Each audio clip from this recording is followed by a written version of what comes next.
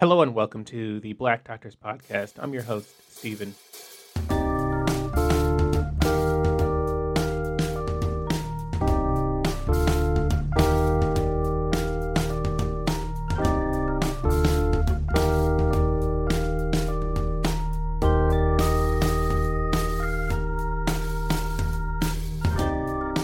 Today I'm speaking with Dr. Nate Jones. He's a pediatrician and currently finishing up a pediatric emergency medicine fellowship.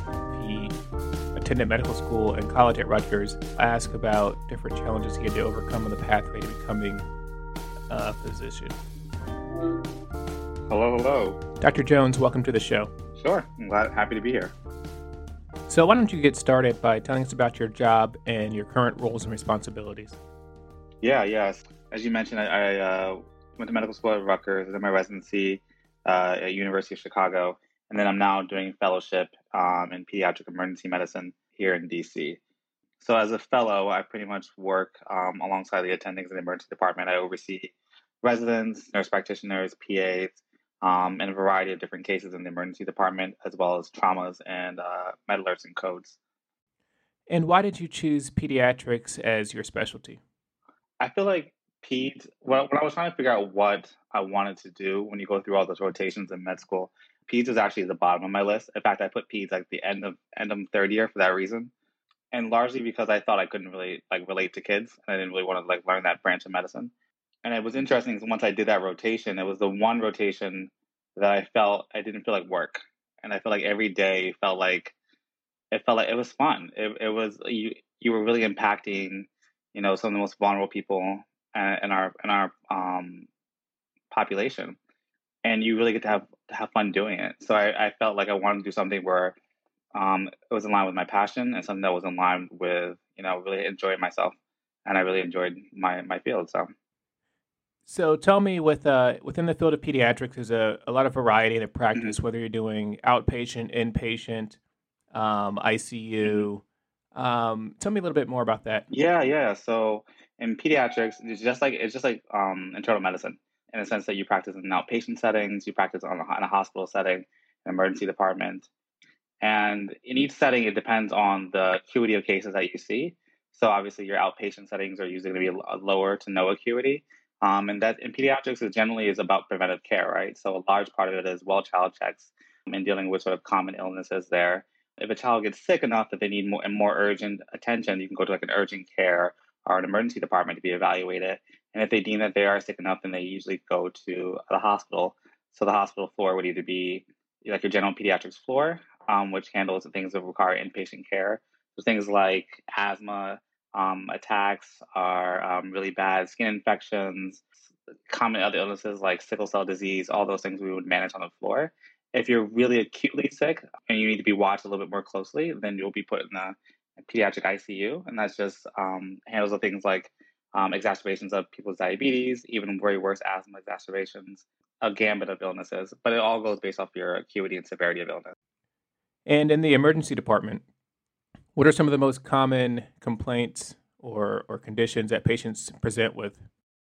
Oh, it depends on the day. Oh, it's so much fun. Which is why it's so much fun because no 2 days are the same in the emergency department.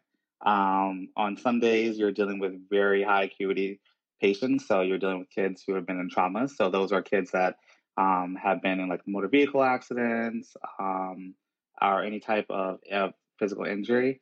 And then you're dealing with more less acuity things with you may be dealing with a patient with eczema who has an eczema flare up, or a child who has sickle cell pain.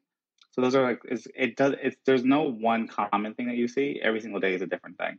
So, That's awesome. Yeah, there's definitely a lot of variety. mm, So at what point did you decide to pursue a career in medicine?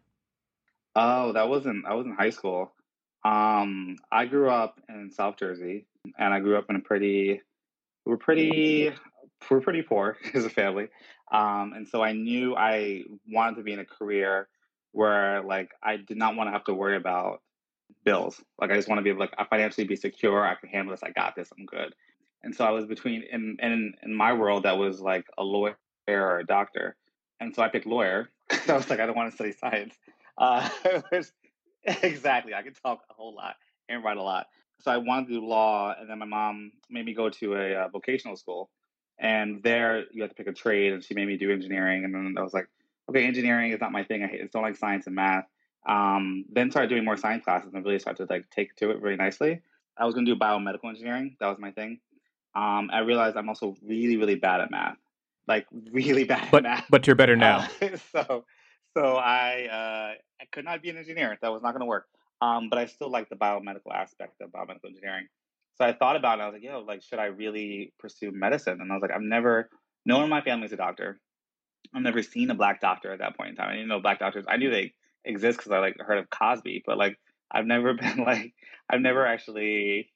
And so too bad that was my role Yeah, model. he's Whole thing. all we had growing up. Um, exactly. If I knew then what we know now. But yeah, having no role models, you don't visualize that. So in your brain, you're just like, all right, I guess that can work. So I bought this book, and I still have it on my bookshelf today, and it's called Becoming a Physician, and it's like maybe about 100 pages, 150 pages. And that was my first book I ever bought from Amazon back in the day. How old were you? I was probably, did you 16, 16, 17? And I read it cover to cover, front ways, back ways. I read it. It goes through everything. It goes from college all the way to getting your first job as a physician. And I feel like I knew it, I got it, and then I was like deciding on schools, and I went from there. So So you went from high school to Rutgers, and then by the time you were in college, you knew that the goal was to become a physician. yeah, no, I knew by the time I left high school, I knew I was going to become a physician. Um, it was just a matter of getting into college, and that was always the tricky part is choosing which college to go to, and which can give you the best support. So how did you position yourself at Rutgers to fulfill that dream? Yeah, so Rutgers is actually pretty unique as a state university. They have a separate pre-med program for students of color. It's called ODASIS, which is like I believe stands for the Office of Diversity, Academic Success in the Sciences. And Dr. Khan, who runs that program, is phenomenal in terms of how he can get students motivated and on track to be able to sort of become competitive applicants for medical school. And so, because of that, Rutgers is one of the top in the country for being able to produce doctors of color because the program is very strong. So that's how I sort of got at Rutgers and sort of stayed at Rutgers for medical school. So yeah, in and of itself, that's proof that these pipeline programs do work. Yes, and they're so necessarily like they need to be funded. I know right when I was there, they just got a nice grant from the government. But I think it's always needed for people to donate and for people to pay attention because these pipeline programs are essential for us to diversify medicine. What was the biggest obstacle you faced when you were applying to medical school? Um, so I think what's our biggest obstacle? The whole thing is an obstacle. The whole process is an obstacle. It really is. One, it's a couple things. One is confidence in yourself. You immediately feel the imposter syndrome once you enter college in that pre med world, and once you tell someone you're pre med, people just size you up very differently than the rest of your colleagues. And it's always about like who's going to make it, who's going to fail. And then once you sort of have that faith in yourself to be like, I got through Bio 101, got through chemistry, I got through orgo, and I figured all this stuff out. Then it's really about trying to prove to others that you do have the skills necessary to get where you need to go. And that's tricky because like you need the opportunity to be able to do that. And I think sometimes as much as I love Rutgers, but I think sometimes because it was so big, it was so hard to find those opportunities because you're competing with thousands of other pre-medical students. But that's what's so great about having a pipeline program that was for minority students because out of those thousands, there's probably a handful of people of color that are also doing it. And then you start to sort of, instead of being a competition between us, it was more of us working together to get through it. Yeah, it's incredible. Definitely good they had that pipeline set up that you had a little bit of help and support along the way. And it's incredible how similar your story is to my story and the things that I dealt with, the imposter syndrome, the lack of mentorship and guidance, and how different pipeline programs helped me along. And you touched on a buzzword with that imposter syndrome. It's not uncommon. So during your path through medical school, residency, training, and fellowship, you have any examples of imposter syndrome that you had to overcome? Yeah, what's funny is I feel like imposter syndrome is something that I feel like people tell you about, and then you don't realize it until you actually go through it, and you're like, oh wow. I think I have imposter syndrome from the first few days of medical school, the first few years of residency, because it literally is that feeling all the way back as a pre med to be like, I'm worth it. I got this. I know what I know. I know what I know. But I'm supposed to be here. And I think that's the biggest thing. The last thing is like I'm supposed to be here is what saves me at least. Because I think as much things as I get wrong, and I'm always worried about being a physician of color to be like, oh, like when I get things wrong, it just matters that much more. But I try not to let that stress me out. The first step is acknowledge it. Just acknowledge that you have imposter syndrome, and then once you acknowledge it, then you can actually see things that sort of help you address it. And I think once you stop and look around, you realize that people are actually looking up to you, and you're coming off as very competent and very confident. That's definitely the impression that I had when I was working with you back in Chicago. I was always impressed by how you saw the big picture, and I know you were deeply invested in policy work to the point that that was part of your residency program where you actually earned a master's of public policy. Can you speak to us a little bit about that? Yeah, yeah. So when I was in college, I it goes back then. I wanted to pick a major, and this is a good advice for all those pre meds. Pick a major that you actually going to love that you're never going to be able to study ever again. And so I majored in culture anthropology with a focus on political anthropology because I've always interested in politics and policy. And I had no idea how to tie that to medicine until I learned about health policy. So I got involved with the AMA and the AAP, which is the American Academy of Pediatrics, in medical school. And then when I was applying to residency, I knew I wanted to do something that was involved with policy. And so I was looking at programs that allow you to do both. So either like a social medicine program or a policy program that's tied to your residency. And University of Chicago was, as far as I know, the only program that allowed you to train in pediatrics and also obtain a master's in public policy, which is what I did. And it was really an eye-opening experience to be able to learn about health policy and then go back in the hospital the next day and practice and sort of see how good policy or even bad policy impacts the way you practice and impacts your patients. And what would you say to those folks out there that are interested in getting involved in healthcare policy but don't know where to start? How can they get involved? I think with health policy, it's so big for a lot. I mean, it's big, it's huge. I mean, our healthcare system is huge and it's complex. There's so many players involved. I'm still learning it every day. Um, and I think the way I describe it is it is essential to how you practice medicine, which is why I think every physician needs to have some knowledge of it or some awareness of it. Um, how you get involved with it is pretty much, I think the easiest thing is pay attention to the news. Every single day, someone in the news is talking about something about healthcare or something about healthcare policy. Um, and you look at, I mean, when you look at debates, you're talking about Medicare for all, like, li- obviously get it from like a legitimate source, but read the articles, watch the YouTube videos, find people that in your program that are actually interested in and can actually give you some insight as to what their perspective, their viewpoints are. Um, and I just built from there. I just like sort of that's how I got interested. I was sort of just like, oh, that's interesting. What is the AC? Because when I was in medical school was or when we were in medical school was the ACA was getting written and pushed through, and that was a big deal. We're like, what is this? What does this mean?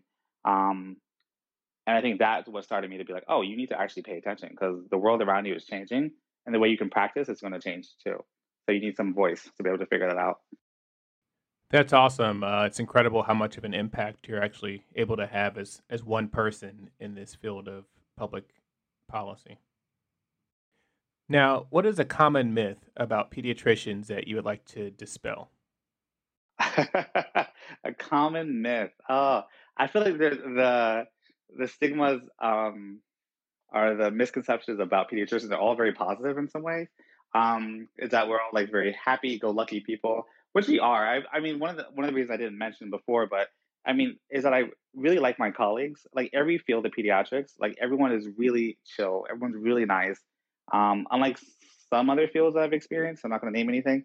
But residents are generally very happy. Attendings are happy.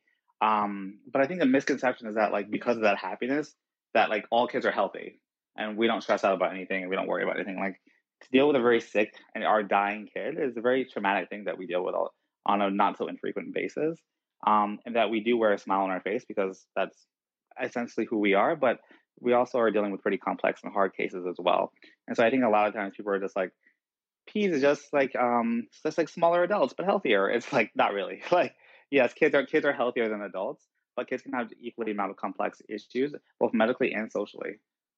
Yeah, I always have to remind myself that, as pediatricians, you guys do see a lot of really sick kids in bad circumstances.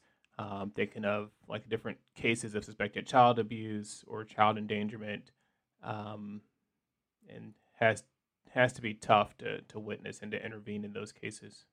Yeah, no, those are always tricky and hard to deal with. I think but that's also one of the reasons why people go into pediatrics is that you become a voice for those populations that can't speak for themselves.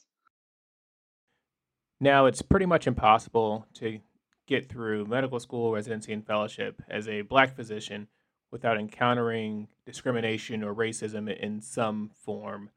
Do you have any stories of situations or encounters that you've experienced that you wouldn't mind sharing with us? Sure, sure. I think being I think it's hard, right? Because I think being a black physician is hard. I think being a black at any level of any type of intersection, like my story is more black and queer, but black female physicians or any person of color shares a sort of similar story. I will say, like, I do remember in residency when I was in the emergency room, I because you get to wear scrubs, which I love wearing some scrubs. But because you wear scrubs, and you're not dressed up, people automatically assume that you're the tech. And so there was so many times where like my colleagues would be like, "Can you believe they assumed I was the nurse?" And I was like, "Well, you get to be the nurse, and I get to be the tech," because there was so many times where like I would go into a patient's room, they're ready for X-ray, and I'm like, "Cool, I know I ordered the X-ray," like it's just to be like to give that sort of fight back that bias to be like, just because I'm a person of color, I'm a male, and I'm wearing scrubs, doesn't mean that like I can't be the physician too, right?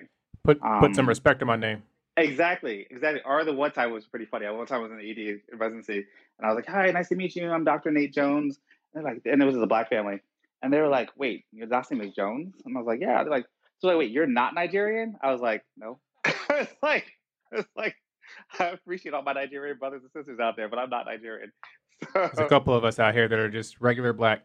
exactly, like we're still out here, guys. We're here. We're still going to medical school too. So So, what do you do to relax and to kick back when you're not working? yeah, relaxing is funny. Because I feel like you could never ever relax when you're not in the hospital. But so I like to read. I'm a huge fan of reading and writing. I tend to lately read more books about policy. Because I'm trying to brush up on a few things, especially given the current issues with COVID. Um, but when I'm not reading or doing any type of writing for any type of like advocacy work, it's generally like cooking, video games, and trying to work out, but just always intermittent. So I don't know how effective I am with that. So And what podcast or artist are you currently listening to? yeah, I'm a huge podcast fan. So I always listen to the Daily, a New York Times, just to get my like brief sort of fix, and it doesn't really give you a fix of all the news, but just a little bit of news. I'm a big NPR fan, so I listen to NPR Politics and Up First. I also love some good comedy and entertainment, so I do listen to The Read, and Pod Save America, which is my political podcast. And then Still Processing by the New York Times is also one of a really good podcast as well I listen to. So And now you can add the Black Doctors podcast to the list. yeah, yes, sir. I will be listening. I will be subscribing. Cannot wait. Now let's talk a bit about finances because, as we spoke of earlier, people may be paralyzed by fear or lack of representation in medicine, but a lot of the times it comes down to the brass tacks. It comes down to money. How do you finance and pay for a medical education? And how should people approach this dilemma, in your opinion? Ooh, that you are thinking on the right track. I wish I could tell you that like going to medical school is so free and that you shouldn't worry about any financial costs and just go for your dream. Because ideally you should in a perfect society you should be able to do that. But I think being a person of color, especially if you're coming from a family or a situation of little means, um, it is significant to understand that you're taking on a six-figure debt. And to understand what that return on investment looks like is very important to look at, because if you look at our colleagues that go to law school or go to business school, their return on investment is way higher than ours. So you really have to have a strong passion for this, because you once you get the price tag at the end of the 4 years, which I know you and I both got that little that actual bill at the end, where it actually showed you what all the lows about it, and your heart jumps for a little bit, and you're like, I owe a house. That it hits you. But I think, like, would I do it all over again? Yeah, because I think I followed my passion. I followed something that I truly wanted to do, and yeah, I'm going to be paying for it. But luckily, like, we do make eventually, after all these years of training, you will make enough money to be able to pay this back and be okay. But I think paying attention to it financially is always an important thing to think about beforehand. Well, we definitely appreciate your sacrifices and the fact that you were able to come join us and share so candidly your life story and some of the things you've struggled with and some of the ways you've succeeded. How can our listeners contact you if they want to follow up and learn more about the field of pediatrics or public policy or whatever the case may be? Yeah, so you can reach me on Twitter. My Twitter handle is at Doctor. That's Dr. Nate Nate MD. Probably the best way of reaching me. And then my Instagram and everything is also listed on my Twitter page too, so you can find me all there. Well, Dr. Jones, thanks again for joining us on the Black Doctors Podcast, where you will hear our stories told by us. All right, take care.